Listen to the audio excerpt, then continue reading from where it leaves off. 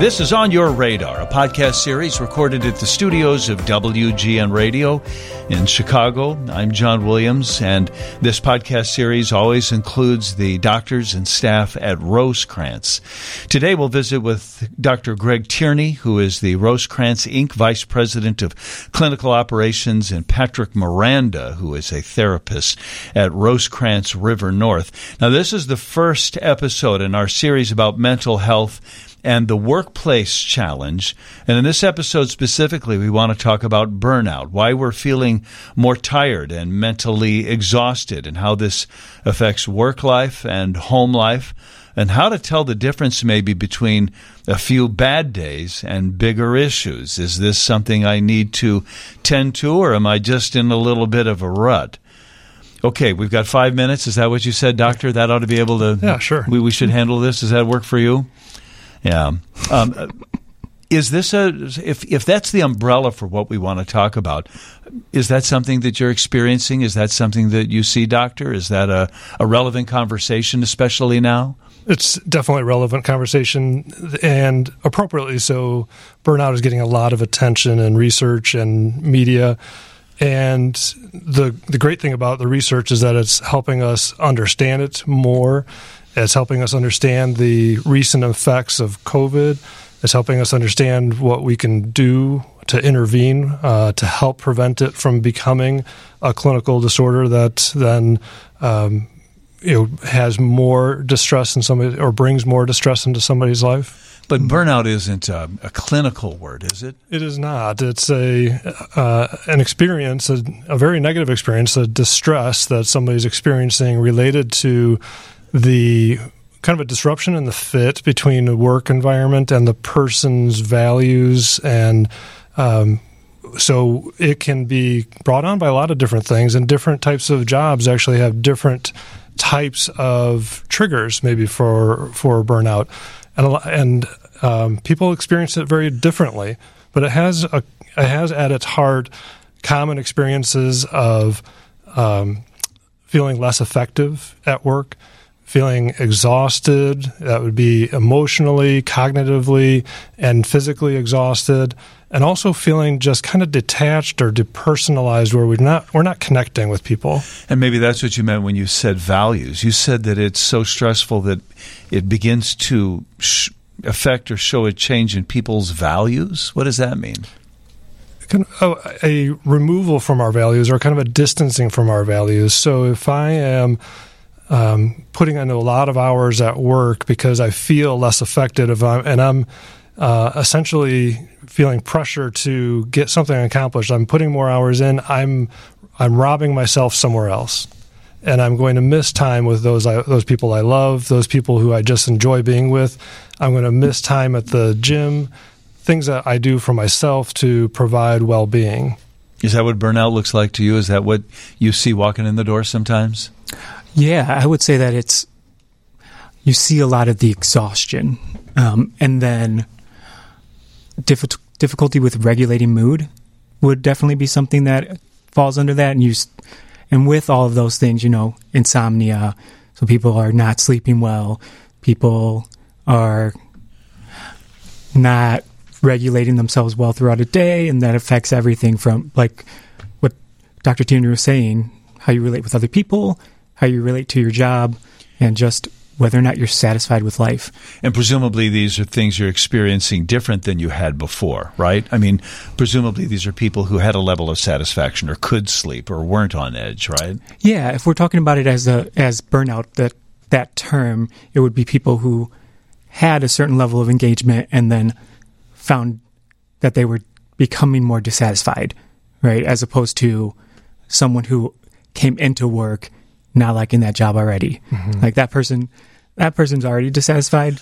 I was talking to a school counselor not that long ago. She says, I used to love my job. And now she's dealing with kids in school who, she says, now I spend a lot of my time as a school counselor. Instead of helping shape their lives and academic careers, I talk to them about fighting. I talk to them about suicide ideation. I talk to them about bullying on the phones, that the behavior of the kids themselves, we've talked about this in other podcasts, are themselves a population that is experiencing stress via maybe maybe the pandemic. But the counselors that are having to deal with this are now telling me, my job isn't fun anymore. I'll bet there's a burnout group right there.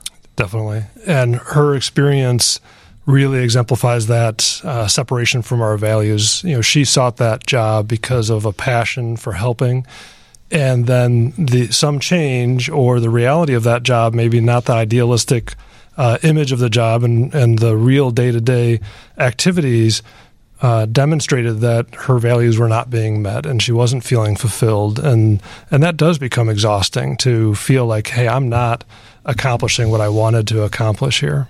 You talk to teachers and counselors sometimes? I don't know that I have a lot of teachers on my caseload right now. But that makes sense to me. It makes a lot of sense to me that you would see that shift in perspective on the work, just because what you're looking at is different. Who's coming through the door and the problems, and sometimes I have found a lot more people who are struggling with that sort of existentialism, like, I'm not really sure that things matter right now. Yeah, what is my life worth? What is it for? Why am I doing this? That sort of thing. Yeah, and that speaks to this inability to meet our values. We know that when people are living a life in accordance with their values, they just feel better. And so if your work is pulling you away from that, then you're not going to feel that great. This sounds kind of philosophical, though, I think a lot of people just think, I'm just having a bad run right now. There's a pandemic. Everybody's under stress. Mm-hmm. So I wonder, maybe we should, before we go too far afoot here. Well, listen, I led you there, and I'm intrigued by this, but I suppose it's only natural for all of us to feel some degree of these things, wouldn't you say? Yeah, those are, hate to stay in the philosophical there, but that's one of the challenges that everyone faces in life, that the challenge of meaning and freedom, isolation, that's human experience, right? I think that we're talking about it when it's intensified because of your work.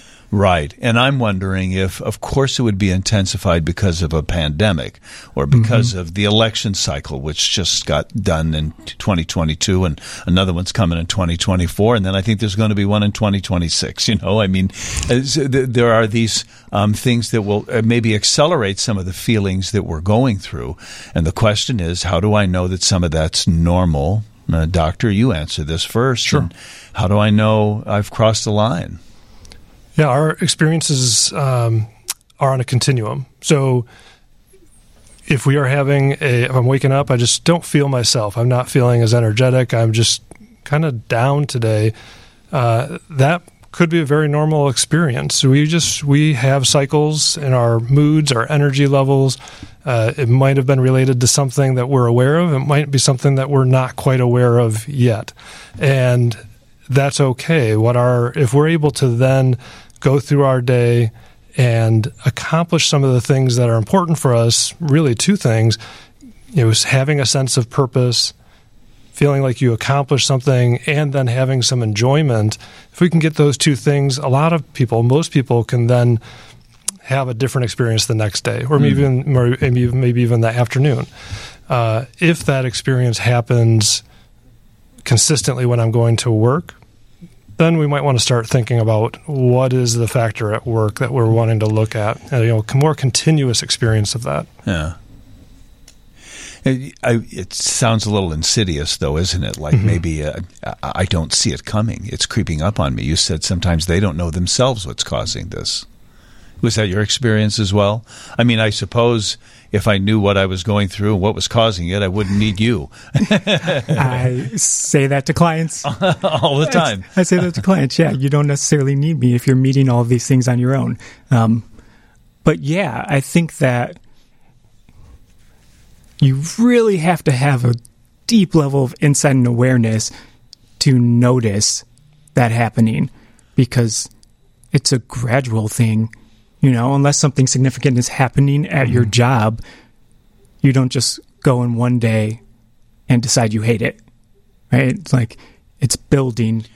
Well, how would you suggest that somebody then, what's the wake-up call, either for them or their family, their friends, their colleagues? I mean, so how, if it is a continuum, what are some red flags? What are some markers, would you guys say? I think that one of the great things about therapy, and I'm not saying everyone needs to go to therapy, but one of the great things about therapy is to learn some of our tells and, thinking about a different subject, but anger. So when I'm getting angry, I know I experience it personally as these things. And then I can become more aware personally and have better management. If I'm not aware and I don't see it building up, then I don't manage it as well. And that goes for every emotional experience with which we work with our clients. So including burnout, depression. But it's not the same for everybody then, you make it sound, too. No, definitely not. Does it present differently with different people?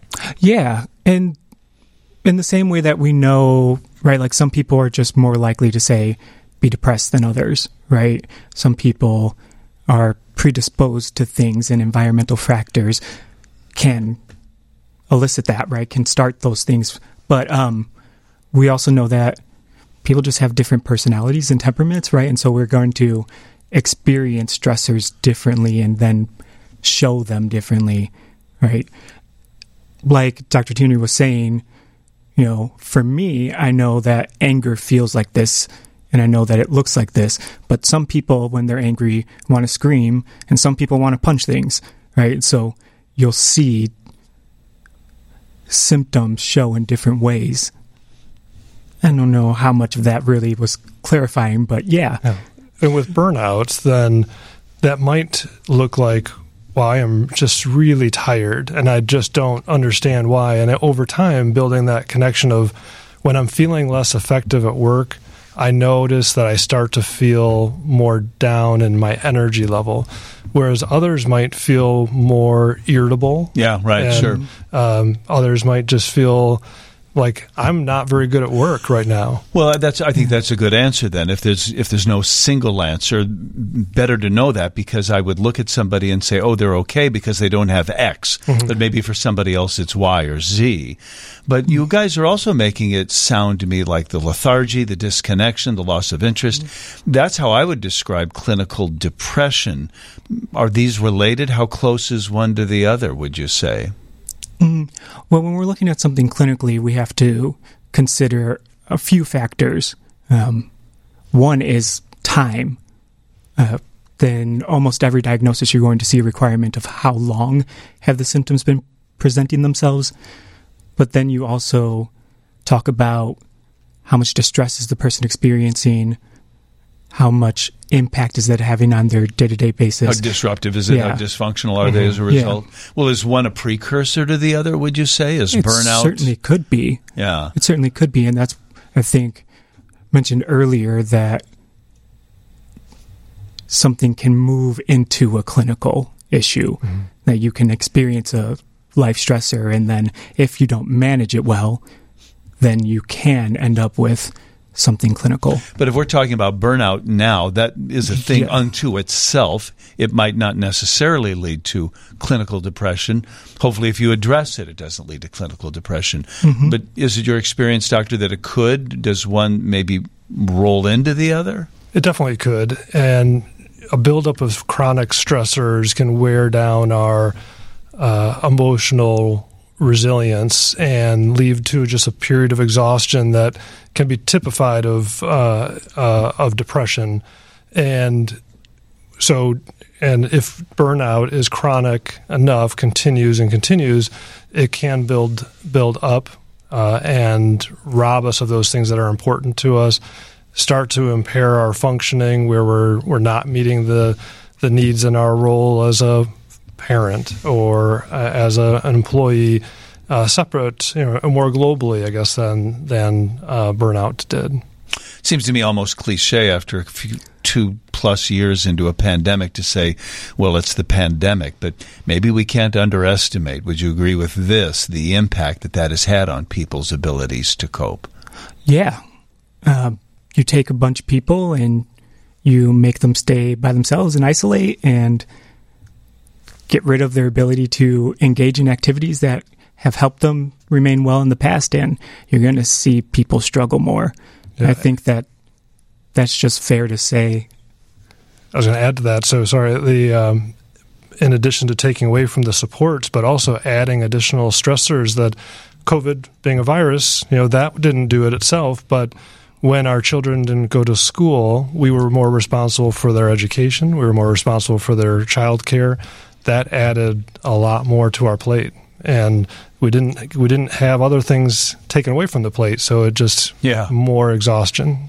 Well, I did want to talk about education a little bit here. I mentioned it earlier just because I've talked to some teachers and counselors. My son works in a Chicago public high school, and I also wanted to talk about the medical profession because they were the first line that we talked about. They've probably been on the forefront of this longer than anybody. Mm-hmm. But since we've just talked about education a little bit, can either of you just relate an experience, an anecdote, or talk a little bit about what teachers and school staff have been going through in the last couple of years? How about you go first? Sure, yeah. Now, the situation that I really think about has less to do with COVID, even though it did happen during COVID. I've known a teacher who loved teaching, however, had a cohort of students, and these were young students, but a cohort of students where there was 3 that were just very difficult to manage. And the day-to-day activities became less about engaging with those students who were passionate about being there, just enjoying being there, and it became more about managing disruptive behavior. And it really robbed that person of that sense of fulfillment when they left their day, and over time that did escalate to thoughts about leaving the profession and being done teaching. I saw a statistic that 4 out of 10 teachers experienced burnout. That's their diagnosis. It might even be higher if somebody else assessed them, but that probably doesn't surprise you. 4 out of 10. It's a difficult job for sure to be able to manage that many children, that many personalities at once, and they hopefully have supports, but that's a lot to deal with, and to be able to take your passion to your interest in teaching and hope that every child is going to be in that same place, that's just unfortunately not always true, and it can lead to frustration. Well, that's the case under the best circumstances. How do you motivate and engage kids? And then if they're just a blank avatar on a screen that you're talking to, or a hybrid version of it, my goodness, that's tough. That's where my brain went, is how do you get that value when you've got kids who don't even have their cameras on, and you're just sort of talking to yourself into a computer.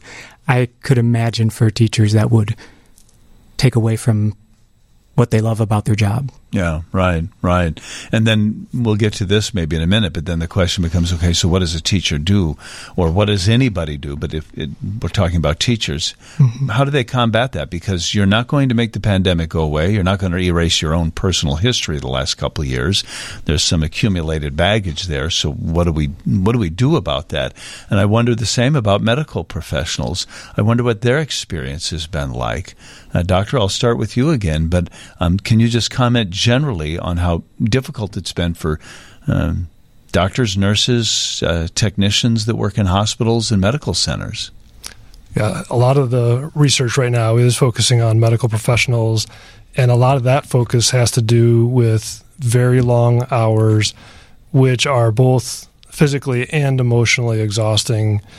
Being in an environment, we'll say early COVID, where there was tremendous fear about the virus and about being infected, and what that, if you brought it home to your family, that put a lot of strain on those professionals and added to what was already a physically exhausting work. Plus, then shortages in staff because of being out with illness added to their plate at work, made longer hours. I've heard stories where professionals were sleeping separate from their families in order to protect them, unfortunately, then that robs them of their supports and their opportunity to balance the stress at work. And you may be dealing with people who come into the emergency room or the hospital, the doctor's office, and they won't get vaccinated or they won't wear a mask. That was probably just another, layer of the frustrating onion that they had to deal with too. What are your thoughts about the medical community and what they've gone through? Overall, with the pandemic, I'd say, in addition to all of those stressors that were mentioned, they saw a lot of people die. And there's no way that doesn't impact you. So, and from my personal life, I have some people in my life who are doctors who have talked about that, you're working with someone and then they're not there anymore. And so I could see how that would definitely make it hard to go into work. When the pandemic first hit, we talked so much about that, and now it's been so long. I don't think we do talk about that maybe enough on the radio or acknowledge that enough when we're going back to mainstream medical services. And we go, these are the people that, were wearing masks and hoping that they were going to be able to survive just doing their jobs. And the pandemic is still out there. The virus is still out there, to say nothing of what the next iteration of it is. So I would imagine, as much as we're going to do another podcast in this series about firefighters, first responders, police officers, and the stressors they go through. And we talk about how there's death by suicide in the police force, or they're firing guns, or guns are being fired at them. But the medical professionals have watched, or have been on the front lines of watching thousands and thousands of people get sick. Thousands of people have passed away. If that was your work world, how do you get through that, Difficult because a lot of the way that you manage trauma, what humans kind of do naturally, is to disconnect from it, right? To sort of pull away from the experience because it's overwhelming. Right, and so then you have the difficulty of, you go home and now you need to process these things or find support in it. But in order to do that, you have to reconnect to all of your emotion, and that just over and over again, it's difficult. Yeah, I could see the attraction to not wanting to deal with it, but that's only going to make it worse, isn't it? Yeah, definitely. Avoidance of our experiences can usually become a negative cycle of because that avoidance doesn't last forever. And so we'll talk about substance use, which burnout does relate to substance use, increased use of alcohol and other substances. And that substance is going to wear off with the effect. And in order to, again, avoid, that's going to be using more and then more, and leading to then more destructive outcomes than we really intended with that avoidance. If it started at just wanting to not have a negative experience, we unfortunately, through avoidance, bring many more negative experiences. Suppose this is what begat quiet quitting a little bit, huh? People that kind of sleepwalk through their jobs a little bit these days, or they'd say, I don't know if you can do this as a medical professional, but you can in plenty of industries, and it's where you just say, okay, I'm going to go to work, but I'm not going to engage anymore. I can't handle it. I don't want to do it, and I'm quietly quit. You familiar with the phrase, right? Yeah, definitely familiar with it. It's become very out there in the media, and I've also now started hearing quick quitting. So, I think that there's a lot of evidence that this has been around forever, and with the research I saw is that it's about a 2% increase. So, is it an experience? Yes, it's an experience that people are having. Is it dramatically increased? I think we're still maybe a little early on that. I think in our talks that there's different ways of looking at quiet quitting, whether it is I am done and I'm checking out, which would be kind of on the extreme, or is it I'm looking at my boundaries and what I can really accept as an employee would be another boundary. I think there's a range of how it can be viewed from an employer who is viewing it as this person's checking out and not giving what they should be giving. then that can create a lot of difficulty in that relationship. And if the employee really believes that they're just checking their boundaries so they can manage and avoid burnout, that could create a lot of conflict between the two. Yeah, but as an employer, I think a fair question is, does this person need discipline or do they need help? Should I fire them or should I keep them on staff and get them some sort of therapy or counseling? And I don't know if you know which is which, you know? Well, I would leave that question to the doctor on account of he has employees and I don't. Yeah. Well, but I think it is a fair question. I mean, if we're talking about what is it and how do I recognize it, I think some people are either they don't like their job or it's not that rewarding to them these days. And listen, if you want to keep paying me, I'm working from home, I'm fine. Or is it somebody who has been so immersed in their work and it's taking a mental toll on them? This is a person that needs help. And I think that's a fair distinction, isn't it? Yeah, I think that's a great way to look at it, and that the same behavior of could be a result of exhaustion from the burnout, or it could be that quiet quitting of just, I'm pulling back, I'm not doing what I used to do. Well, do you guys, and we started this podcast talking about how everybody will maybe throw off different symptoms. So to say it's this is maybe not applicable to everybody, but let's just talk a little bit more about that teacher, that nurse, or that doctor, and what are some of the possible signs that they would show that somebody should act on? Yeah, well, I think that's something that perhaps we didn't identify there is just how long does it take you to bounce back, right? Because we talked about, like, sometimes you just have a bad day. And then when it's a string of bad days and you can't get yourself out of the funk, so to speak, then we're probably looking at a problem, right? But I would say that when it becomes I dread going to work, it's Sunday night and you're like, I don't want to do this again, then maybe something's not working right. And then if you're looking at family members and loved ones, let's say if they're pulling away, or if you're finding it more difficult to engage with them, then maybe there's something going on with them that you would want to check in about. Yeah. What do you think? I think very similar in that burnout can present in different ways. So seems a bit counterintuitive, but some people with burnout will actually put in more work hours, and then that is a trade-off where they're losing those connections at their home, and that would be their first indication. They might come to therapy because of a marital conflict, or difficulty in the home life. The source of that could have been that burnout, whereas someone else who is feeling exhausted and worn down and not taking care of themselves and feeling like they're worried that it could progress to a depression, they might come in more just because of their own loss in their life. Are there populations that have fewer resources and so this situation is more acute? Yeah. Something that I've talked about with other people is that when you start getting into the nitty-gritty of things like burnout, you can't ignore structural issues, which include things like class, right?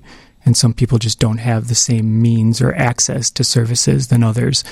And then also some of us just have more responsibilities. Not necessarily including myself in that, right? But, there are people who have to work multiple jobs in order to support people, to support their families, to support themselves. And so what does burnout look like there, right? It's different. It's a different kind of conversation, I think, that touches more on structural issues.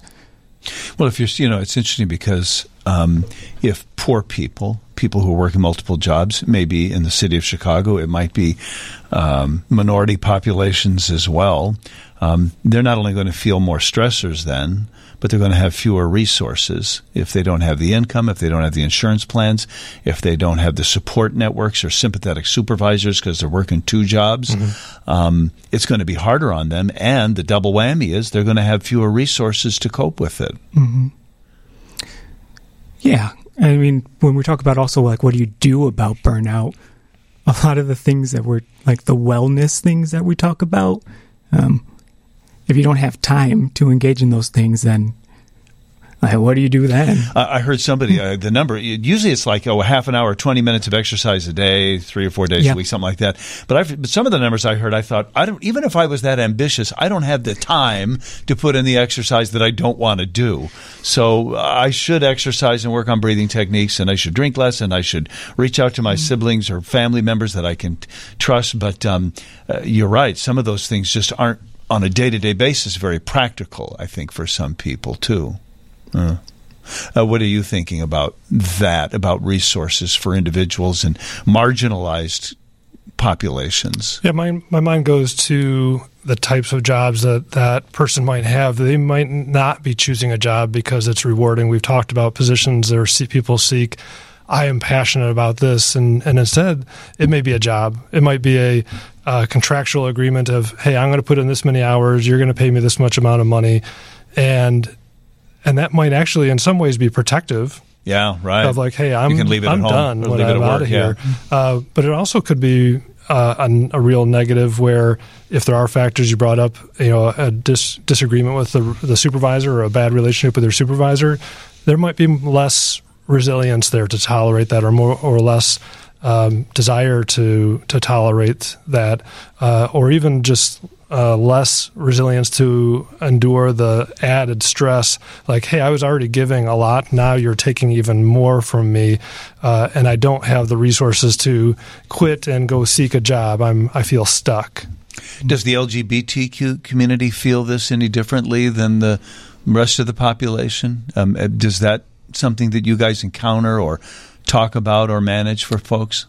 Yeah. I would say with any minority population, right? But if we're talking about queer people in particular, then you're looking at the stressors of already being treated differently in society, or having to mask, change the way you present, be careful about how you look, how you're talking to people, in addition to whatever additional stressors your work is now giving to you. Sure. So it's you're just piling on things. I suppose the isolation, too, that we all go through during the pandemic, or various episodes of our lives, if I did feel, I don't mean to overstate the case, but if right now I feel marginalized as a member of a community, then a pandemic is just going to make me feel even less enfranchised, less hopeful, less connected, right? Yeah. I could speak a little bit to the LGBT population insofar as in that group, a lot of socialization comes through going out, and so gay bars and things. And well, when the pandemic took those things away, then a lot of people lost any sort of connection. Well, what factor do you all think that, either for marginalized populations or the population in general, what factor did social media, our smartphones, play? Did it connect us, or did it make things worse? Yeah, that's a tough one, because I think it's both, or different for different people. And unfortunately, things aren't so clear on that. What we have learned is that some people can do it right, where they can feel genuine connection with others, whereas others who are kind of that term doom scrolling and are just I've heard that avoiding. Recently. Is that a new phrase, doom scrolling? I think it's been for a little while. I'm not always connected with the hip phrases, but a few years. That's a thing. Okay, I'm out of school then. Keep going. So so if you are using, if it becomes an avoidance and a voyeurism and comparing myself to others, and of course people post, well, usually what's great in their lives. And today, my life is not as good as that. I'm not on the beach. I'm going to feel a negative experience. So it really can be used both ways.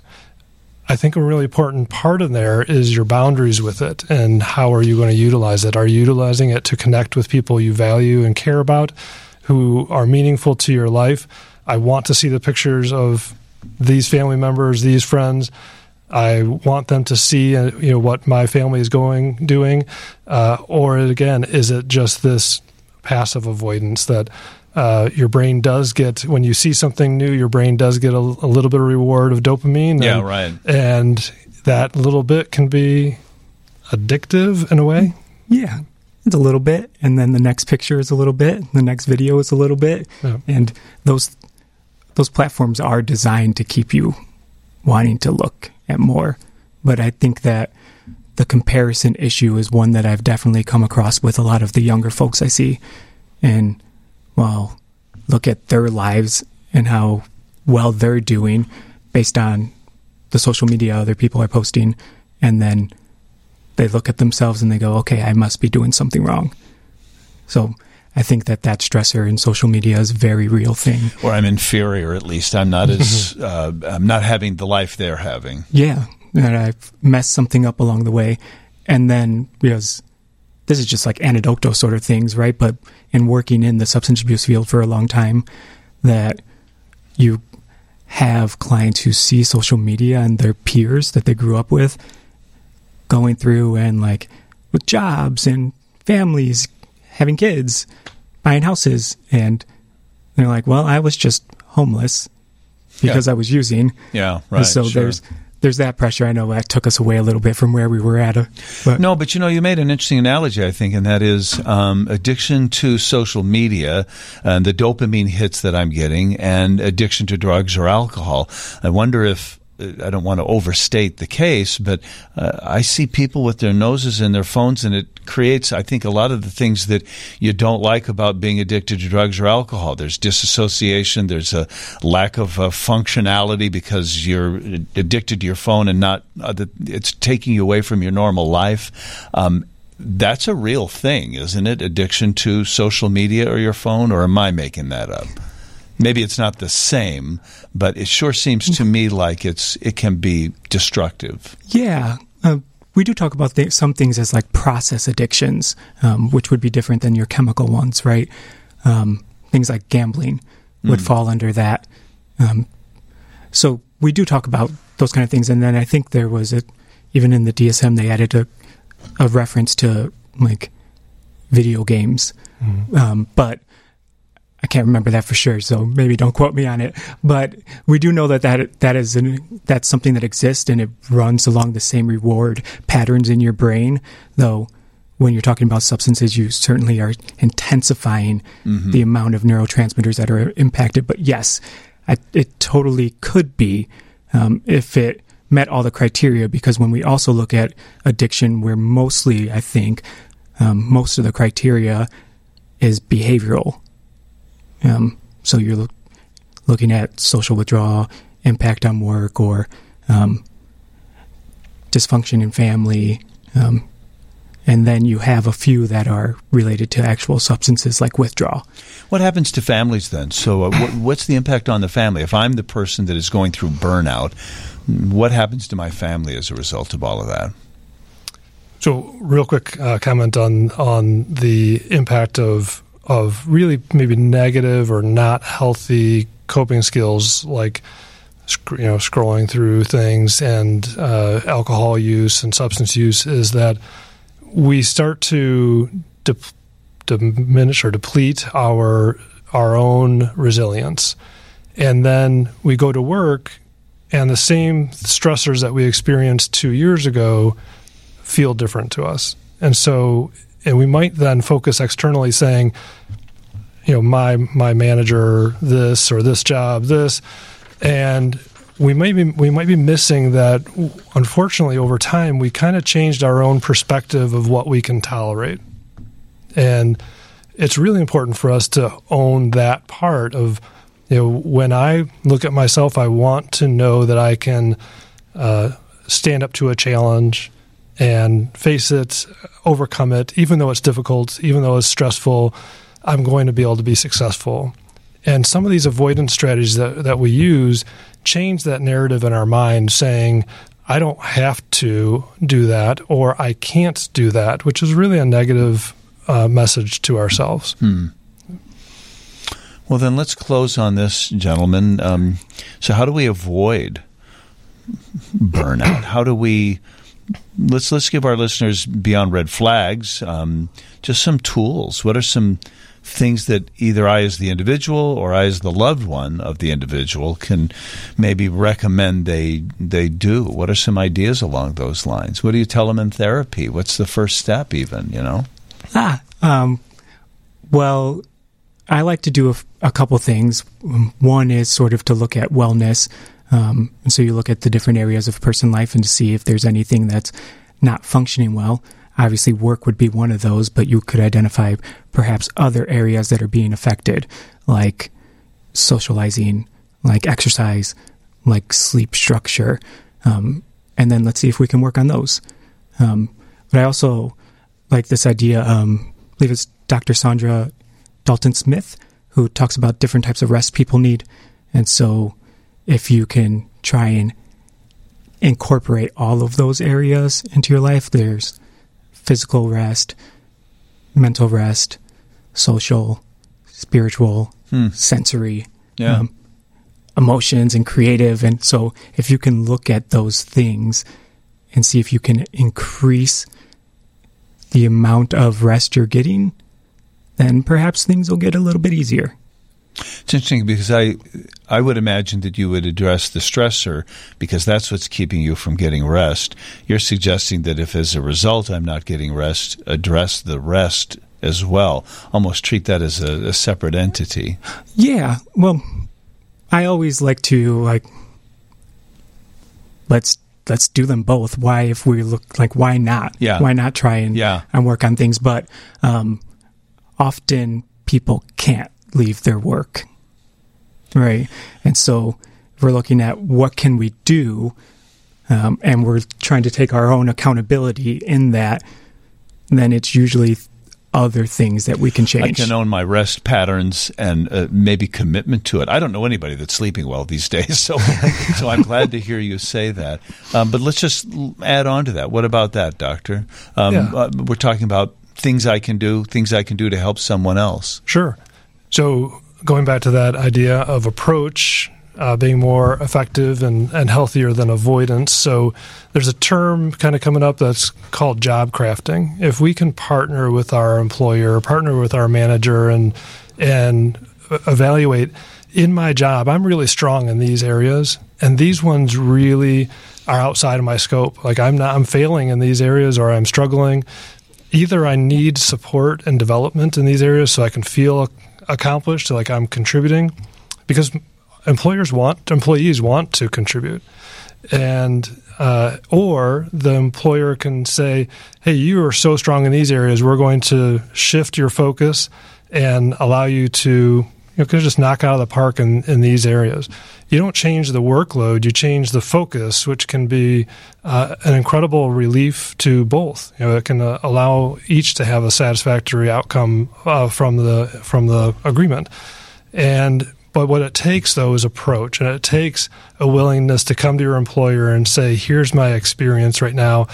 And with that would also be seeking out their EAP and looking for the support that you can have an avenue for emotional support. Talking to a professional, even for a few sessions, can really be a great start to a kind of return to well-being. What's EAP stand for?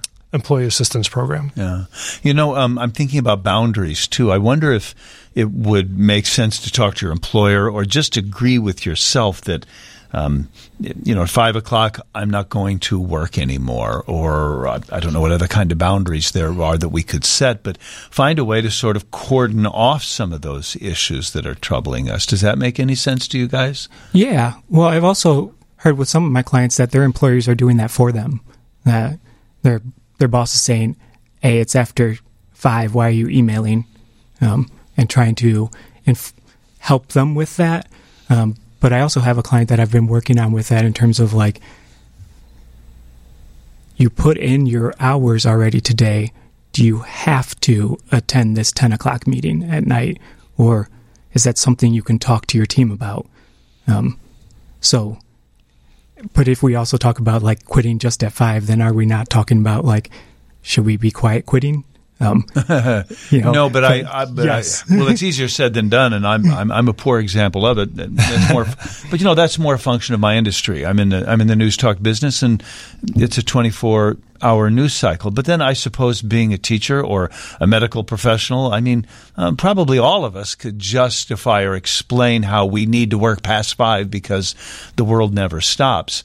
I like the idea of setting some sort of physical or time-centric boundary that might at least turn the valve off of stimuli, Yeah, I like that idea too. And so, one thing you could do, and this is something that perhaps I practice myself sometimes, is just don't bring the laptop home, right? There are ways you could take a tangible action there. But also, if you can communicate with your employer and you have someone who's willing to work with you, then that's great. It's funny because when that happens, when we leave our laptop or our phone somewhere else, it's usually a whole new stressor. But that's because we did not plan on doing it. But if I engaged proactively and said, no, I'm looking forward to not having my laptop with me this weekend or after 5, I've unplugged it, that might be a completely different experience. It is. It is different when you are consciously choosing, where you are aware of why you're making the choice and what you expect the choice to give. I would recommend just talking openly with your supervisor about that, because if they are trying to get a hold of you and they don't realize you don't have the phone, that might cause a different stressor. However, that goes to what can organizations do, and that employers are learning that it's important to support long-term health of their employees, to retain individuals rather than having people come experience burnout, leave, and going through this really insidious cycle, because burnout, a really important part of burnout is that it's contagious. There's an emotional contagion that people who are around somebody who's in a burnout phase will start feeling more negative, and that's both at work and at home. And so employers really are learning more about this and about the importance of helping an employee manage it successfully so that to avoid burnout. It's no fun being around a burnt-out person. Definitely not. Because now you're dealing with it. People that deal with alcoholics aren't alcoholics, perhaps, but their life has changed and it's more difficult. Mm-hmm. Maybe a person having to manage around somebody else who's experiencing burnout, they have some sort of burnout syndrome themselves. Well, yeah. If I'm working with someone and they're burnt out, and so their work is not where it was or should be, who's doing the work then? Sure, you're describing a colleague. I'm thinking of the family members they come home to as well. Yep. A burnout mom or dad or sibling is no fun. Yeah. A parent who isn't able to really engage with their children in a way that is healthiest. Amen to that. And so I guess the last thing I would just ask you guys to comment on, and isn't it the truth? One common thing about all of these is communication. You've got to talk to your boss, or you've got to be honest with your boss. You've got to be honest with yourself. You've got to talk to your spouse. And if you don't have somebody that's in that realm, you need to be finding somebody that you can relate these things to, be it a therapist or I don't know who, Connection is very important to people. We are social animals, and we find true value out of feeling understood. So just that simple, even if there's not a solution, if somebody hears us and we feel genuinely listened to, that actually does downregulate our emotional experience. So even just being heard can help us feel better. Any last bits of advice or observations from either of you? Options or tools for people, or just some experience that people might be going through? I think we've touched on it pretty well. Yeah, I think the one key piece is that it's difficult because it's not such a simple subject of black and white, this is what it is, but it's also a good part about it is that we can look at interventions on the individual level, at the organizational level.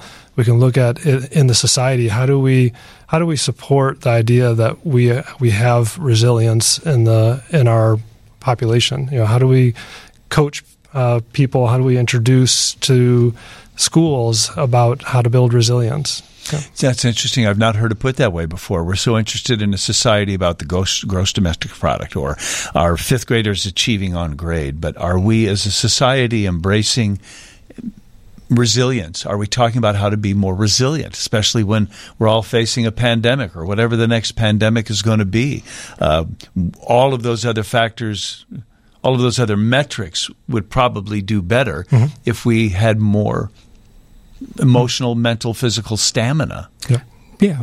If we were better, perhaps, as a society in teaching children and teaching ourselves how to recognize, identify, and talk about our emotions.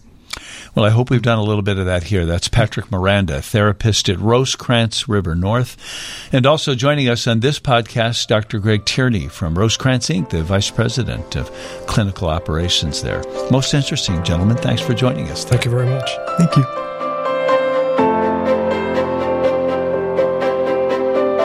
This is On Your Radar, a podcast series produced by WGN Radio and the doctors and clinical staff at Rosecrans. With over 60 locations throughout Chicagoland, Northern and Central Illinois, Wisconsin, and Iowa, help is just a click or call away. Click on rosecrans.org or call 866-330-8729 for more guidance and information. Rosecrans, life's waiting.